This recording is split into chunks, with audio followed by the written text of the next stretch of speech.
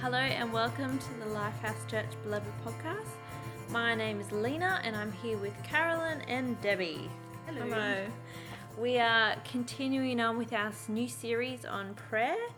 In the last podcast we were looking at the importance Jesus placed on prayer in his life, that he would often draw away from that time, that this is something critical and expected of every disciple, that we will be prayers.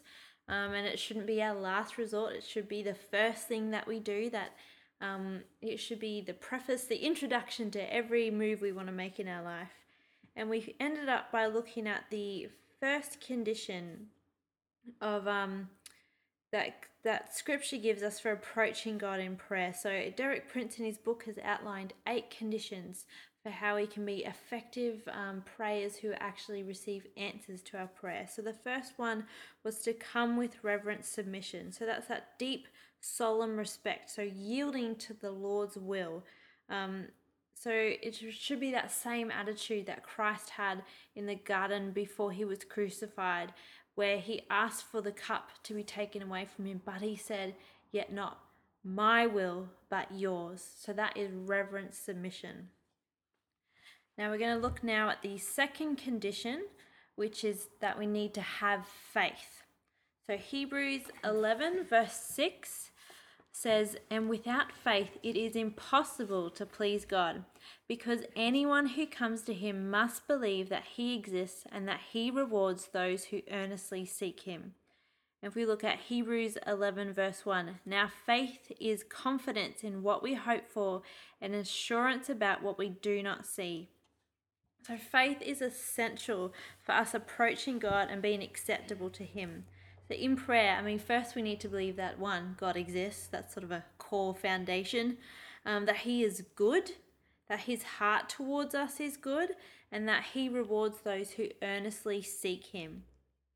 You know, sometimes we do not understand everything that happens, but we still need to believe that God comes through for us and he will answer our prayers if they're in accordance with his will.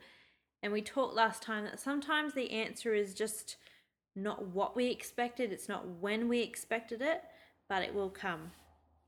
Now, faith is about relationship. It involves trusting in God, in who he is, having confidence that he comes through for us. We're having confidence in the character of God, so in his reliability, his faithfulness to his word. And how we perceive God and his character does affect how we pray. So it's really vital that we have an accurate picture of God. So we understand his goodness, his faithfulness, that we have an understanding of his true character. And we need to understand too how God receives us when we pray. So if we don't believe that God really cares for us, how will we believe that he's going to answer us? So you look at the story of the prodigal son and how his father received him. The son realized what he was doing was wrong, and he went back and he's practicing along the way of what he's going to say to his father. And he's just like, even if I'm just a servant on my father's estate. But his father sees him coming from a long way off and just runs towards him. And that is the same attitude God has towards us. And we look too at the scripture that says, I haven't written it down here, but if we give good gifts to our earthly children, how much more will God give good gifts to his children? So if we see our father as a removed or stern father, too big and removed to care about the detail of our lives, or even the flip side of that, if we see Jesus as just our bestie and never take seriously that obedience to the word and the protocols and spiritual authority, we will simply not pray effectively. Yeah. All right, let's look at Matthew 7 verses 7 to 8. It says, "Ask and it will be given to you. Seek and you will find. Knock and the door will be open to you. For everyone who asks receives, and the one who seeks finds, and the one who knocks, the door will be opened." And Matthew 7:11 says, "If you then," there you go, "though you are evil, know how to give good gifts to your children, how much more will your Father in heaven give good gifts to those who seek him?" So that's the attitude our Father has towards us. He is generous and compassionate, and He's wanting to hear from us. Can I just say, Lena, you read two of the scriptures had that seek in there as well. Yes. Where it's not just a casual, oh, we just look or whatever. You really got to push in. Yeah. Be persistent. Yep. And so action on your part, yeah. And consistent. So faith is trusting in God's person, His good heart and attitude towards us. Whereas the flip side of that is unbelief is saying that we doubt who God is. We're basically like belittling God's character. We're vilifying who He is. In Matthew 21:22 says, if you believe, you will receive whatever you ask for in prayer. And 1 John 5:14 says, this is the confidence we have in approaching God, that if we ask anything according to His will, He hears us. So that's the confidence that we need to have in God. Confident that He's good, that He's going to be faithful to His word, and that we can believe that He hears us. Now, if we're struggling with faith, Romans 10:17 has an amazing answer for us. It says, consequently, faith comes from hearing the message, and the message is heard through the word about Christ. Faith comes from hearing the word of God. Okay, so if you don't have faith, it can come through hearing God, from listening to God. So God primarily speaks through His word. So if you want to hear from Him, you need to invest in time in the word. And you can increase your faith as well. You know, the more you're in the word and, like you say, believing as well and seeing what God's doing. And for those of you who are listening as well, this is building your faith, you know, listening to the word, because we always try to make sure we put a lot of scripture in and we talk about the word here, and that's increasing your faith as well and building your faith. So it's good. It is. All right, so God speaks primarily through His word. Now, the basis of effective prayer is praying in accordance with the will of God. So when we begin to hear what God has to say to us, we grow in faith that our requests will be answered. So faith is essential to effective prayer. And pray God's word as well. You know, actually take scripture and pray that scripture as well. That's because that's His will and His word. Yeah, very powerful. Right. Deb? So I've got the next one, which is pray in the name of Jesus. So John 16, verse 23 to 24 says, in that day you will no longer ask me anything. Very truly, I tell you, my Father will give you whatever you ask in my name. Until now, you've not asked for anything in my name. Ask and you will receive, and your joy will be complete. So 3 truths are implied when we pray the name of Jesus. Number 1 is that we are coming to God on the basis of what He's done for us. 1 Peter 3:18 says, for Christ also suffered once for sins, the righteous for the unrighteous, to bring you to God. He was put to death in the body, but made alive in the spirit. And Ephesians 2:13 says, but now in Christ Jesus, you who once were far away have been brought near by the blood of Christ. So we're coming to Him on the basis of what He's done on the cross there. And we come on the basis of who Jesus Himself is and not who we are. Sorry, I thought you were putting your hand up to say something. Flicked. I was like, what is that? Is it a... Nope, just my imagination. Carry on, Debbie. So we come on the basis of who Jesus is and not who we are. So Hebrews 10:19 and verses 21 to 22. Therefore, brothers and sisters, since we have confidence to enter the most holy place by the blood of Jesus, and since we have a great priest over the house of God, let us draw near to God with a sincere heart and with the full assurance that faith brings, having our hearts sprinkled to cleanse us from a guilty conscience, and having our bodies washed with pure water. And 1 John 2:1 says, my dear children, I write this to you so that you will not sin. But if anybody does sin, we have an advocate with the Father, Jesus Christ, the righteous one. So it's not about us, it's about God. And can I just say that is such an important point. It's really important that we grasp that, because it's because of who Jesus is, and as you said, not because of who we are. So we have to remember we do not have any righteousness in ourselves, but we have the righteousness of Christ, and that is why we can come with confidence. But a lot of us don't. I don't know whether we don't believe it or we don't fully take it on board because we'll feel often unworthy, like we can't really come, and we feel condemned and that we can't come freely. And it's really important that you grasp and accept that you have the righteousness of Christ, because that's what gives you the right to come. Yeah. And I think very often it's easy in this world that we live in of just it's all about you, take care of you. We are so conditioned almost to look out for ourselves, and we think everything's about us. And so, when it comes to prayer and it comes to anything to do with God, it's in our lives as Christians, it's nothing to do with us. It's all about Jesus. The third truth that's implied is praying in the name of Jesus recognizes and acknowledges the relationship that we have with God through Jesus. So Ephesians 1:3-6 says, "Praise be to the God and Father, our Lord Jesus Christ, who has blessed us in the heavenly realms with every spiritual blessing in Christ.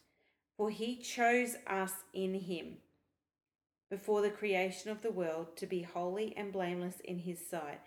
In love, he predestined us for adoption to sonship through Jesus Christ, in accordance with his pleasure and will, to the praise of his glorious grace, which he has freely given us in the one he loves."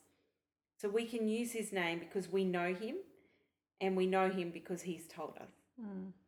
So, and we're chosen, like in that verse, we've been chosen. So to have that relationship with him, and we were predestined before creation. So praying in the name of Jesus recognizes that. So, and that name of Jesus is a weapon as well. We've got to, remember that it's a weapon. That's one of the biggest things that I've just recently got from our training that we've been doing, about spiritual warfare, and the biggest artillery that we can use is the name of Jesus. And it really does change the way you see the name of Jesus, and praying in the name of Jesus, to shift from, oh yes, we just say it at the end of our prayers, to going, no, this is the big gun we fire, at any time, and it's in Jesus' name. And I mean, you think of it, the Bible tells us anyone who calls on the name of the Lord will be saved. And, for me as well, I think of someone maybe drowning or just about to die. If with their heart they just call Jesus, that's how powerful his name is. And the thief on the cross as well, like that last minute. And like you're saying, Debbie, it's such a, is a weapon. I'm thinking of, I think a number of us have had that, where you get that attack during the night where you feel like there's, you're paralyzed and the demon is there, and you can only, every single time I've had it, all I can do in my mind is just Jesus, Jesus, Jesus, until eventually I can get it out. Yes. And then, I'm always amazed at that guttural, getting it out when I eventually get there, that David doesn't shoot up in bed, because to me it sounds so, but it's that battle, and I've gone through it several times to know how powerful that name is, because, I have victory in that, but just that battling where I know that I'm battling the demonic, and that's how powerful. I'm teaching the boys to pray. We get in the habit of every day before we go to school, we pray in the car together. And every day without fail, my youngest son says, I pray that Jesus does not die, which is so funny. And also teaching him okay, no, it's amazing that Jesus died, because he's not going to die again. Don't worry, because this is why it needed to happen. Oh, that's lovely though. It's the compassion. Just an extra part to what I wanted to talk about was also, we also carry those wounds around, I think you alluded to it earlier, Carolyn, saying that, we don't feel that we're worthy to be able to come to Jesus. And one thing that in Romans 8:32, he who did not spare his own son but gave him up for us all, how will he not also, along with this, graciously give us all things? And in Philippians 4:19, and my God will meet all your needs according to the riches of his glory in Christ Jesus. So we will never, ever be rejected by God. And you know that thing of feeling unworthy as well, the enemy really feeds into that because that's what he wants. I mean, what price was it for us to be able to approach the Father, the life of Jesus? And so the more we hold on to that feeling unworthy, then we're not going to come. And that the Father desires us to come. That was the whole plan. Yeah. And the first, that was the reason for the whole plan, is for us to have that fellowship with him. And so we really, and where we're feeling unworthy, and we talked earlier in the previous podcast about how a lot of these things, it's not a feeling, it's a choice. And so even though you may feel unworthy, you've just got to push that aside, because if you're going on that feeling of saying to yourself or whatever, or if the enemy's energizing it like you're unworthy, you could be saying it, or he could be putting the arrow in the first person, you're unworthy. That is in direct contradiction to the word of God. Yeah. And so regardless of what we feel, we've got to choose to believe the truth. Yeah. And, the word says clearly that we have the righteousness of Christ, so we have to just not allow that feeling unworthy to dictate how we behave and, what we believe. All right, so the fourth condition for coming to God is to approach God boldly, and that's probably part of what I was just saying there. But when we approach him boldly, it means that we come with confidence and without condemnation. If you come in with condemnation, you can think of other situations in your life. It always undermines your confidence. We talk as well, you could be feeling great, or, and I'm just going off to just say a normal thing. Let's say you had a great business meeting, Lena, and you had like 5 people telling you, wow, that was really good, you spoke so well, you're awesome. You only need one person to come and say something negative, and your whole confidence, it totally undermines you, that condemnation. Hebrews 4:16 says, let us then approach God's throne of grace with confidence, so that we may receive mercy and find grace to help us in our time of need. And some translations say that instead of approach with confidence, come boldly. And that confidence is a feeling or belief that we can rely on someone. It's the state of feeling certain about the truth of something. And so there again, one of the conditions we saw was to have faith, that Lena spoke about having faith. So if you're not coming with confidence, then you don't have that certainty and really believe that God's going to hear you and answer you. So already there's one of the conditions gone, you know what I mean? You've got to have that. And so you've got to feel certain about the truth of something, and the truth is what his word says, that you can approach and he will hear you. And because of Jesus, we've got that right to approach and ask for help. And notice it says that we can approach God's throne. Let us then approach God's throne of grace. I mean, that's the King of Kings, the ruler of the universe. And we have right to access and go in. We're praying to someone who's got power and authority to do what we ask. And we need to, I think often, I know for myself, I will keep my eyes on myself or my problem or my needs and problems too much, rather than looking up. And the Bible tells us to fix our eyes on Jesus, and also in another place, fix your thoughts on Jesus. So, we need to be really careful that we're not just looking down all the time. We need to lift our eyes and up to that throne. And also note it says, approach God's throne of grace. And we know that grace goes far beyond anything that we can achieve or earn for ourselves by our own efforts. And because it's the throne of grace, we're not given answers according to what we deserve or what we can accomplish. It's the throne of grace. So, it's not, like you said earlier, Debbie, it's not about us. It's about Jesus and what he's done. And that's the basis that we have for our confidence in approaching that throne, that we're going to get that mercy and we're going to be shown grace, and we can't earn it or strive. Hebrews 10:19 and 22. Therefore, brothers and sisters, since we have confidence to enter the most holy place by the blood of Jesus, by a new and living way, open for us through the curtain that is his body, and since we have a great priest over the house of God, let us draw near to God with a sincere heart and with the full assurance that faith brings, having our hearts sprinkled to cleanse us from a guilty conscience, and having our bodies washed with pure water. Let us hold unswervingly to the hope we profess, for he who promised is faithful. I love that where it talks about we've got confidence to enter the most holy place. Now that's the Holy of Holies, where only the priests used to be allowed to go in, and they only went in once a year. But because of Jesus, we can go. And, I often think of when Jesus died at the cross, when he said it's finished, and it was finished, how that curtain, I try and imagine what it must have been like for someone that was there when that curtain tore. Because, just take a normal piece of fabric and try and just tear it with your bare hands. It's like, it's so difficult. You can't. And that curtain, I did a sermon a few years ago where I had the measurements on how thick that curtain Like was. 10 centimeters thick or something It's ridiculous. just like ridiculous that you would never be able to tear it. But the other part of that is that it ripped from top to bottom, which is even harder as well, and it's coming from God, isn't it? Down to us, like we're not earning. See, because it's easier to rip anything from top to bottom than bottom to top. Yeah, but no human. And I often just daydream and think, wow, I wonder who got saved from just standing there and just seeing that curtain tearing, and whether they actually realized the significance of that when that happened, because that meant that, like, when he said it's finished and that curtain tore, that was like, you can now come into the Holy of Holies. I don't know, I just love that. It's just always like gives me, oh wow.